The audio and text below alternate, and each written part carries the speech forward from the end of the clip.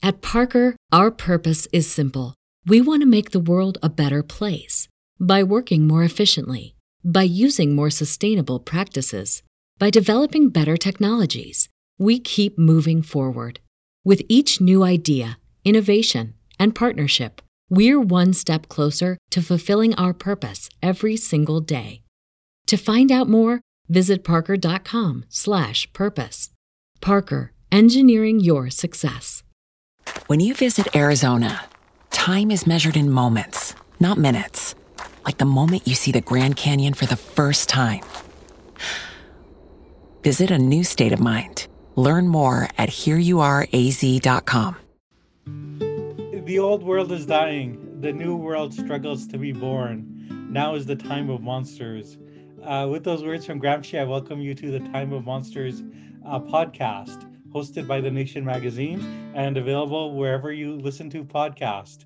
And as always, I'm very grateful to Mika Widman for the music and to The Nation for hosting it.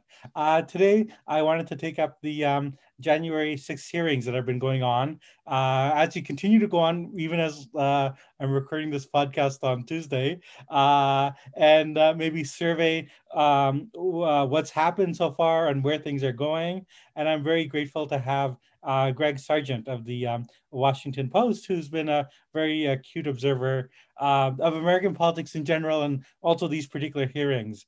And I wanted to maybe start with Greg's most recent column, just about how like Trump is sort of openly saying he's going to do this all again, and what that tells us about what we've learned about the hearings. Do you want to say something about that? Yes, thanks for having me on. Really appreciate it. And it's a great podcast name, by the way. Oh yeah, I'm very, very happy for it. Yeah. All thanks to Gramsci, and I believe actually Slavoj Žižek is responsible for the translation. So, I think a very big moment happened on, I believe it was Friday, when Trump lashed out at Mike Pence over the most recent revelations that were brought forth at the one of the earlier January 6th committee hearings.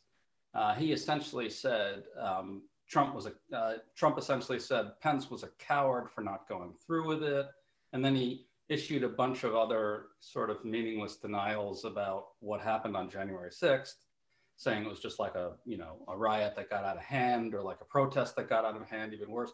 But the critical point is that the hearings have demonstrated with great force that Trump knew that he was pressing Mike Pence to commit an illegal scheme in subverting the electoral count in Congress. And in the face of those revelations, his only response has been, damn it, Pence wouldn't go through with it. What a coward.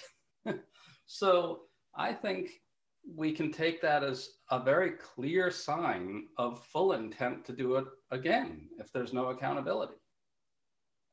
Absolutely. And I think like in addition to Trump's own words, we have other reasons to think this because of the sort of MAGA candidates that are kind of like winning a lot of primaries, and also the sort of changed political condition, because I think Trump's scheme in 2000 might not have worked because the Democrats had controlled the House, but there's a very strong possibility that the Republicans will control the House, in the midterms, and therefore will control the House, during the next presidential election. So do you want to talk a little bit about that, like why we have every reason to think that like if there's another close election, Trump or one of his proteges will do something very similar?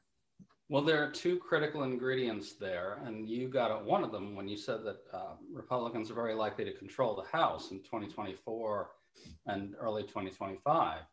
What that means is that if a Republican governor, say Doug Mastriano, who's running for governor in Pennsylvania, certifies a fraudulent set of electors for Trump or his anointed successor in defiance of the popular vote, then House Speaker Kevin McCarthy and his Republicans in the House can simply decide to count those electors, even if the Senate doesn't count them.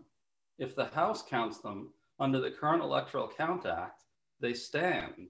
And so the two critical ingredients are A, Republican control of the House, and B, Republicans in positions of control over the certification process. That's the mechanism right there for a coup that could work.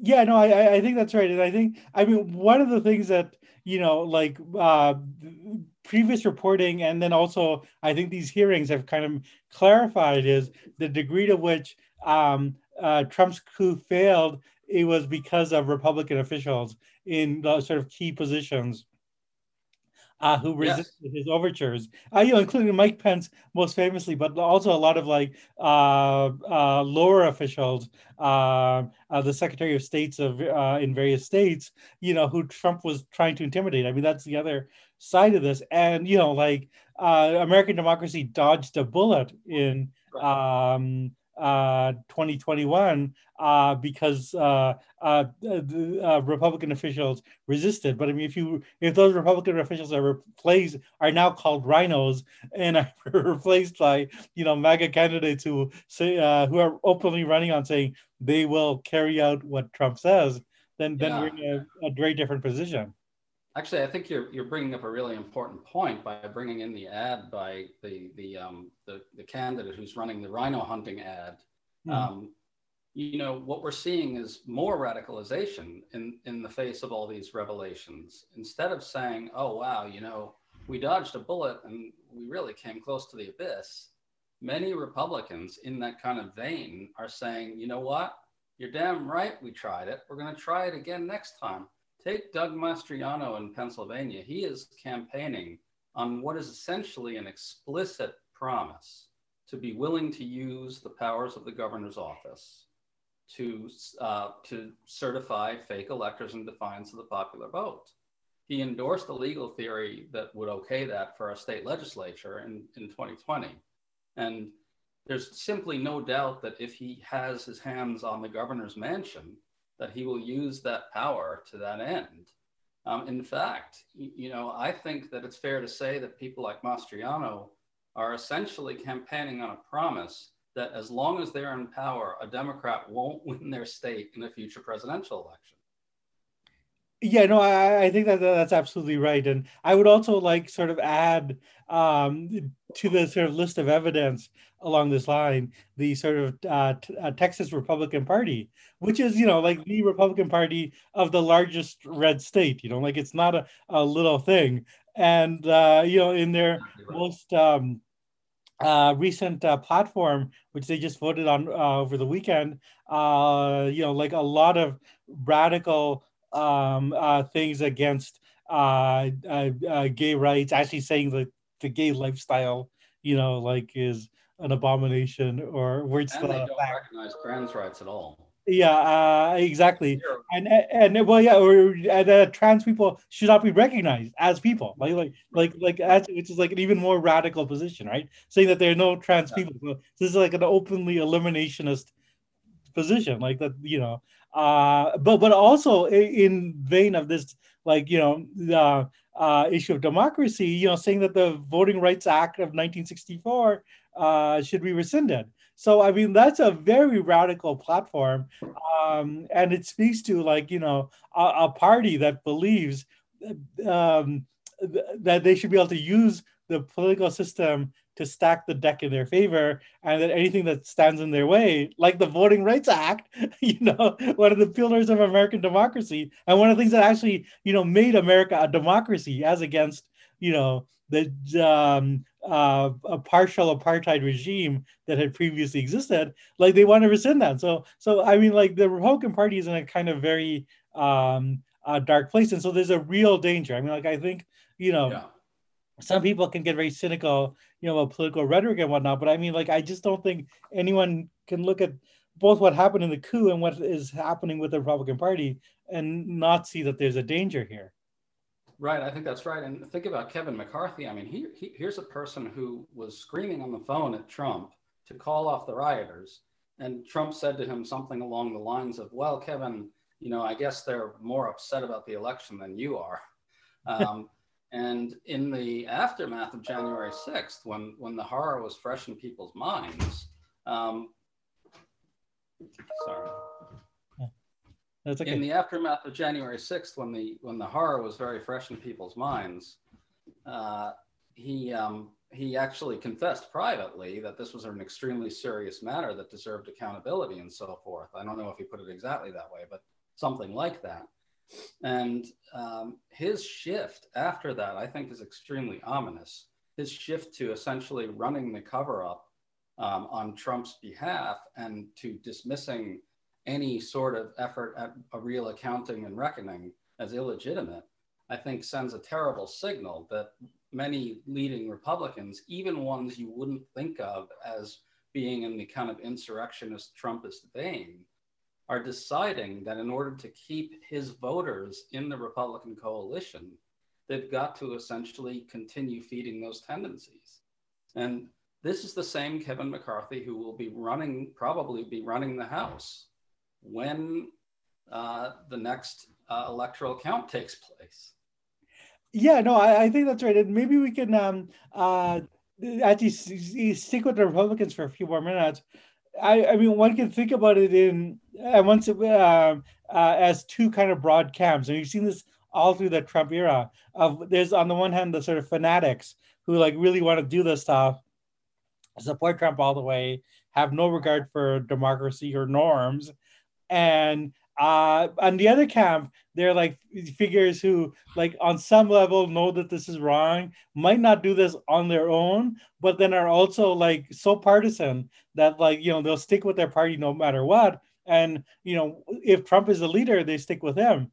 And these are the people. I mean, I think the summer of 2016 was the turning point. Once Trump got the nomination and became secure, they basically decided, in for a penny, in for a pound. Like, we're gonna stick with this guy no matter what. And their role has been to, like, sort of privately, say, offer reporters like comments like, "Oh, we don't approve of this.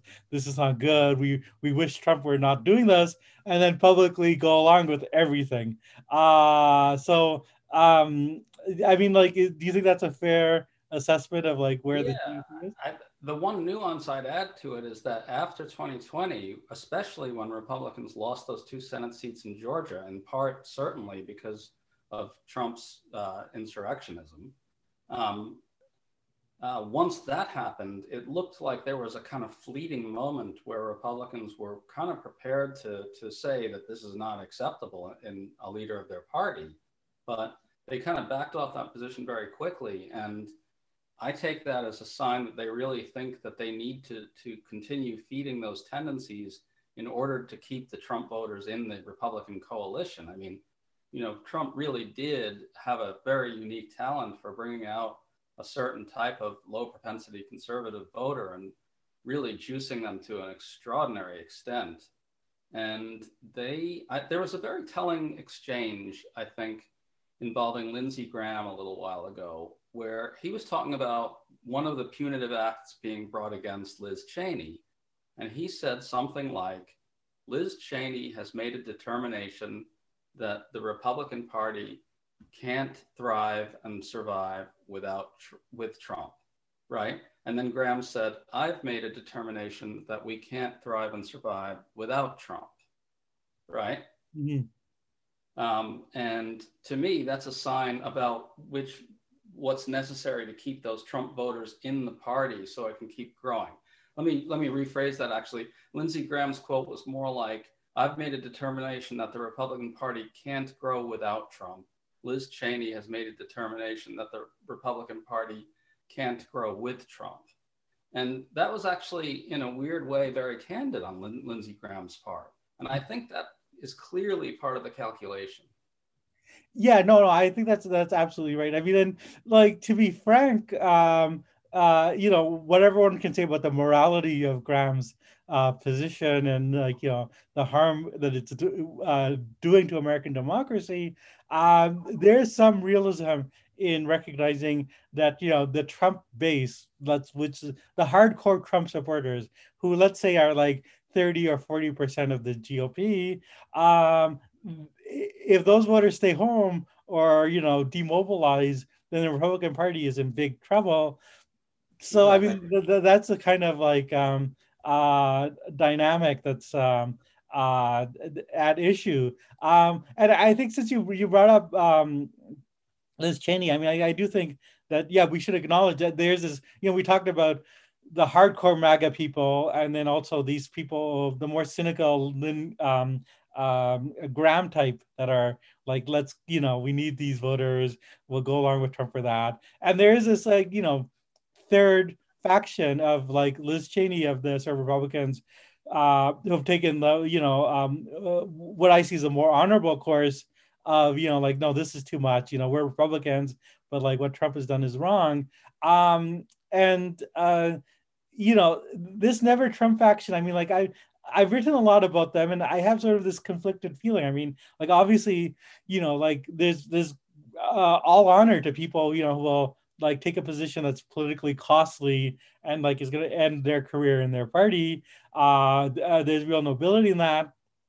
The My sort of like issue of caution is like, I think that this group gets a lot of play in the media and in out of proportion to maybe their numbers, and to that extent, like it obscures acknowledging the fact that actually the first two factions, the Trumpist and the people who are like jumping on the Trump bandwagon out of opportunism. I mean, that's the majority. That is the Republican Party. Yes. The Never Trump people are a minority.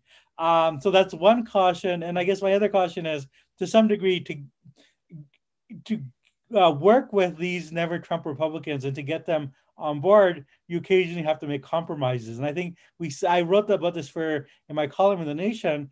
But what one aspect is, like, it seems like from reporting from your own paper, the Washington Post, like to get Liz Cheney on board, the committee had to agree, like not to investigate Ginny Thomas, the wife of Supreme Court Justice Clarence Thomas. And that might change. I mean, like there's new revelations, and that might change. Yeah. But also like other Republican who are complicit. And so the narrative that's really coming out of the committee is really narrowly focused on Trump and Eastman and a few of the cronies, but the rest of the Republican Party, including people in the White House who are described as Team Normal, those are the good guys, right? Like, and so that's a narrative that's like obviously very would please someone like Liz Cheney. I'm not sure if it's like the most accurate narrative, and so I think that there's a kind of like cost in working with those. But I think you and I might disagree on this, or you might have another point of view. Well, no, I think there probably is a cost in the sense that, and I, by the way, I do agree with you that the outsized attention granted to the Never Trump types in the media might actually create a bit of a distorted picture of what today's Republican Party really has become. I'm a little sympathetic to the committee on this, and I'll tell you why. So one really crucial thing the committee has to do is to try to demonstrate that Trump had deeply corrupt intent, right? In other words, that he absolutely knew that he was urging Pence to undertake an illegal scheme, and that he knew that he had lost the election. At Parker, our purpose is simple. We want to make the world a better place by working more efficiently, by using more sustainable practices, by developing better technologies. We keep moving forward. With each new idea, innovation, and partnership, we're one step closer to fulfilling our purpose every single day. To find out more, visit parker.com/purpose. Parker, engineering your success. Spring is in the air at Littleton Coin Company, and we want to help you brighten your collection. Visit us at littletoncoin.com all month long to enjoy 15% off your purchase. With a wide selection of coins, paper money, supplies, and more, Littleton Coin Company has something for every collector's taste. Use promo code SPRING at littletoncoin.com for 15% off your purchase all month long. Restrictions apply. Littleton Coin Company. Serving collectors since 1945. And so forth. And to demonstrate those things, it's essential to sort of elevate some of the voices internally who said, look, Mr. President, you can't do this. It's not legal. What you're telling Pence to do is illegal. You did lose. And so I'm sympathetic to the mission of the committee because that's really, really a critical thing to drive home to the country. I mean, we're in this weird kind of place where our discourse around this stuff is kind of so polluted that we're still kind of swimming upstream against kind of perceptions like, oh, Trump actually believed he had won. He was just being crazy, you know?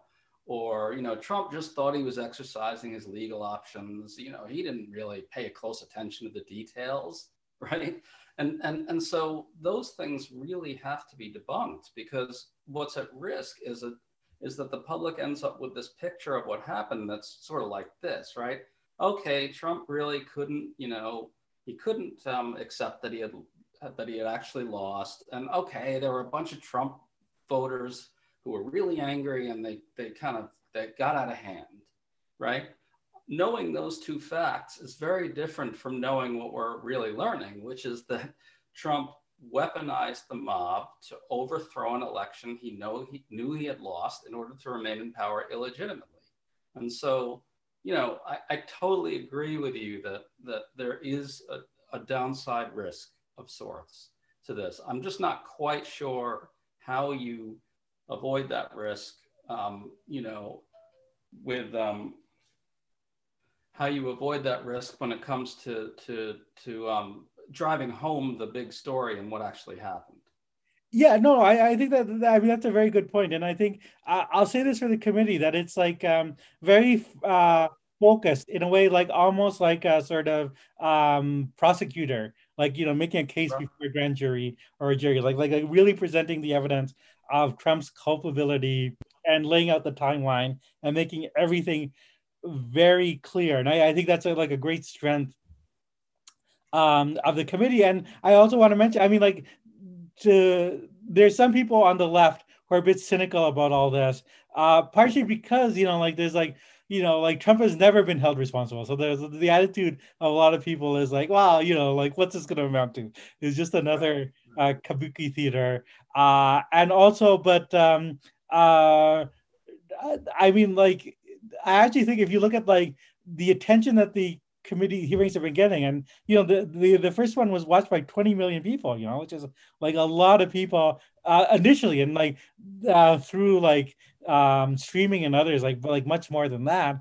And then the polling coming out of it, which is like, you know, like 60% of the American public, you know, like believes Trump is guilty. Well, I mean, that's a real achievement. Yes. So yeah, I think we have to like acknowledge, you know, like the committee has really done something, and that it's important. Like, I mean, I think one way to think about it is that there is, as you say, a polluted information environment, deliberately so, created by people like things like Trump, things like Fox News and the other right-wing networks. And also, but also just like life, like people can't concentrate on politics and these issues all the time. Other stories come up. So actually, the actual act of reminding people of what Trump did, and like in a way that like gets their attention, is that I think that's like really important. So yeah, I mean, I want to like argue against the sort of the cynicism that some people on the left have about the committee and about the effectiveness.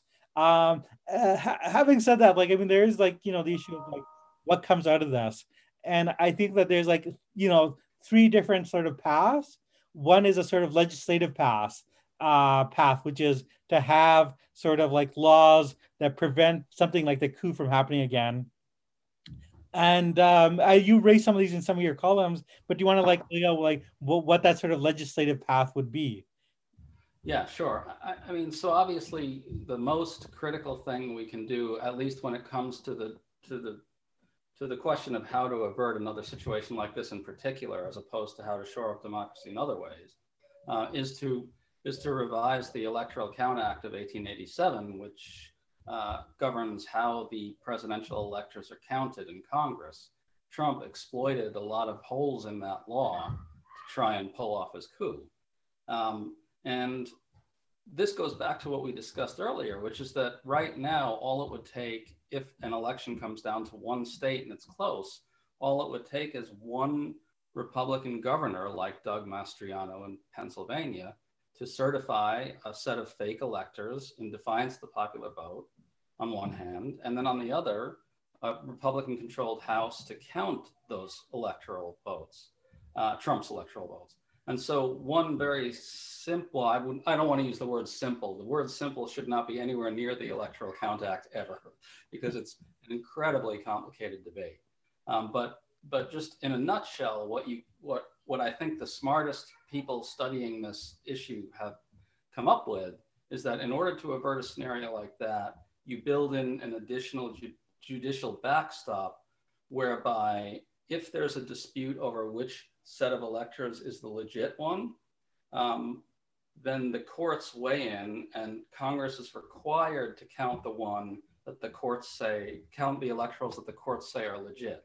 Now, that's not a silver bullet, that's not a bulletproof solution. I mean, you know, if the courts do the wrong thing, then we're in trouble. But I would say that, and by the way, this is an objection you frequently hear on the left, you know, something like, LOL, you're really going to leave it to the courts, you know?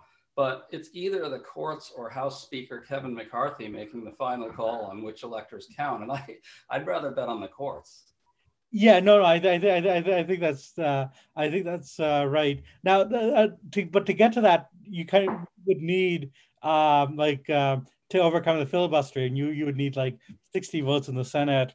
Yeah. Which means like 10. Right now, you would need 10 Republicans. So I'm sort of skeptical. Like, you know, like I think that's something that like should be done, and I think if Republicans cared about American democracy, and it's something they should do in their own self-interest, because you could all. That's so important. What you just said there is so important, because look, right now, one of the big stories of the moment, and credit where it's due, is that one reason Trump failed, a key reason Trump failed, in fact, is that some well-placed Republicans actually behaved honorably under tremendous pressure.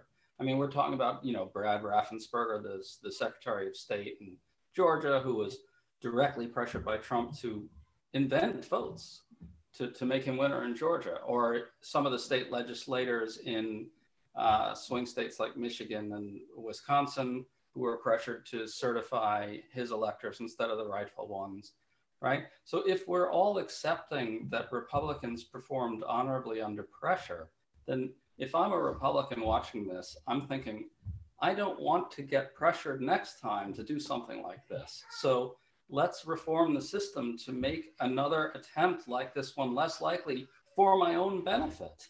Because, right?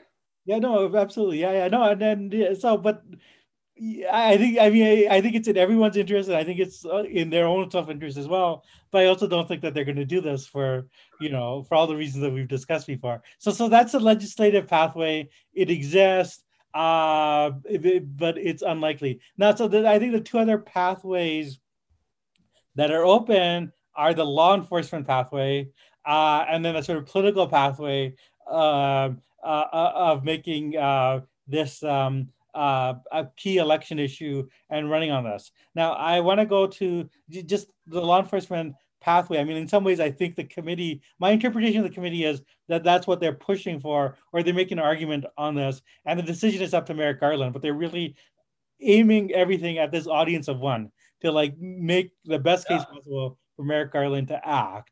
So do you want to say anything about that? Like, what are the sort of... I mean, so you probably follow these debates, but on Twitter and so forth, you see a lot of why won't Democrats explicitly call for prosecution at this point? And I think there was a time when they were a little more vocal in that direction before than they are now. I don't really see why that's critical, at least in terms of persuading Merrick Garland. You could make an argument that you want a lot of public noise to the effect that Trump broke the law for the purposes of public understanding, right? Or even for political purposes. And I think that, I get that. But if we're talking about what's going to work on Merrick Garland, I think the idea that what Democrats say specifically about whether he should or shouldn't prosecute is going to have a limited impact.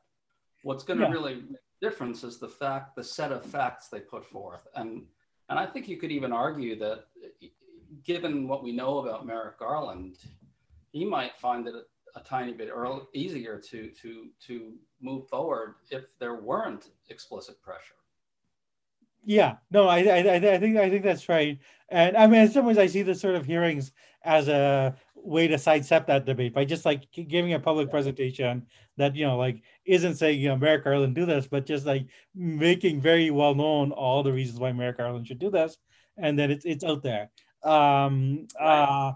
uh, but like, and then one can, this might be for a debate for another occasion, like like there's all these like issues about is a law enforcement solution ultimately workable, like there's real issues about like can you will this maybe strengthen Trump or engender a martyr complex or put additional strains on democracy. But I mean, like I think those are maybe issues for another debate, but I mean, like, I think that is like one sort of pathway. And actually, I'll mention, I mean, I did when we had talked about the legislative solution, one thing I didn't mention, all of this could have been solved very easily, if the Republicans had voted not just to impeach, but to remove, and like had sanctioned Trump in a way that he couldn't run again. Like, but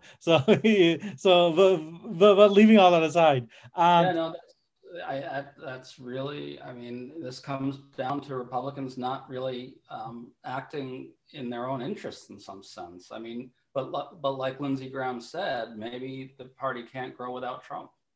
maybe they can't. Yeah. The final solution, and maybe I think I wanted people to be thinking about this as a solution, as rather than just like normal politics, is for through the avenue of politics. As we mentioned, there's some of these MAGA candidates that are openly running on the sort of promise to carry out the coup that failed last time to do it successfully.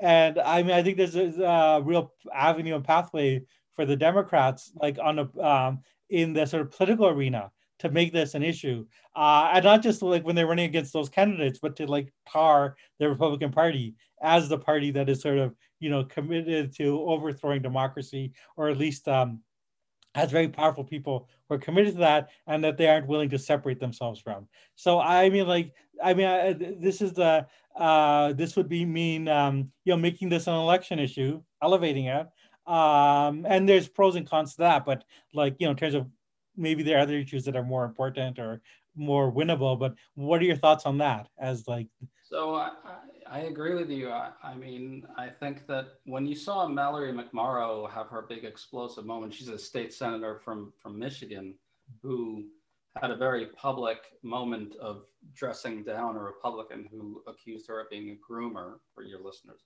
mm-hmm. And everybody should watch that video, by the way, if you haven't.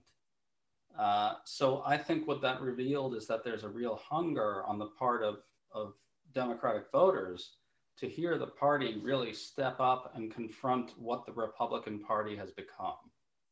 And I don't know if doing that could overcome the structural deficits that the Democrats face. I mean, let's face it, it's a midterm 2 years after Democrats just won the White House. It's just a basic fact of US politics that Republican voters are in a huge lather, and Democratic voters are going to be frustrated by certain failures of governance, which I think legitimately so. And so I don't know if a very broad and powerful indictment of the Republican Party as a major menace to democracy would be enough to overcome a deficit like that. But I think Democrats have an obligation to communicate with the country about what's happening here. And for that reason alone, they should be making a much more robust case. Now, in fairness, the January 6th committee is actually doing that, right? But no, they're in command of the news cycle, right? Yeah. And what does that tell you? When Democrats really get aggressive about indicting the opposition for what they've really become, they control the news cycle. All of a sudden, you're not hearing much about critical race theory or baby formula going to migrant babies, right? The Republican noise doesn't cut through when Democrats are the ones making the noise. No, absolutely, absolutely, and then not just making the noise in a sense of getting attention, but actually making the noise on something that I think people do actually care about, and is something that people are passionate about, and I think their own voters are very passionate about. I mean, you had mentioned the Georgia special elections, I think it's undeniable that Trump's support for the coup and the efforts he was making towards the coup contributed to that election, and it contributed to the Democrats winning that election. And so I do think that there is a way in which going forward, there's both political advantages, and I think it's also as you say, an obligation. It's the right thing to do. That if there's this danger to American democracy. By the way, there's actually a bit of polling that you brought up a poll earlier today that found that something like 60% of Americans believe Trump should be prosecuted. I don't remember what the exact number was, but it was a solid majority. But there's another number in there that I think is really telling, and it was similarly fine. It similarly found that a solid majority, maybe in the high 50s or 60, I can't remember exactly, but it was a solid majority, a clear majority, thought that the hearings are being conducted fairly. Mm-hmm. And what that says to me is that all the warnings that were thrown at Democrats all throughout this process, if you kick Jim Jordan and Jim Banks off the committee, it'll look partisan, it'll give Kevin McCarthy a way to argue that the whole thing is a sham show trial, all that's just bullshit, right? When Democrats engage the argument, as you say, about something people care about, then they don't, the public doesn't sort of see it through kind of beltway prisms like, Nancy Pelosi needs to be bipartisan. They're seeing a well-run, fairly run hearing. Yeah, I think that's absolutely right, and I think that's actually a good place to end this. The hearings are continuing this week, but I do think we're in broad agreement. These are very well-run hearings, and they have a very important message. And the most heartening thing in a very bleak political season is that the message is actually getting out there. And so I think that's something that to build on. So I want to once again thank Greg Sargent. His columns appear in the Washington Post with great regularity. He's a very prolific writer, and what's even more impressive, a prolific writer, which is not always the case. What's more impressive is a prolific writer of high quality. So I would encourage everyone to check out his columns. Thank you so much. It was a great discussion. Thank you. Yes.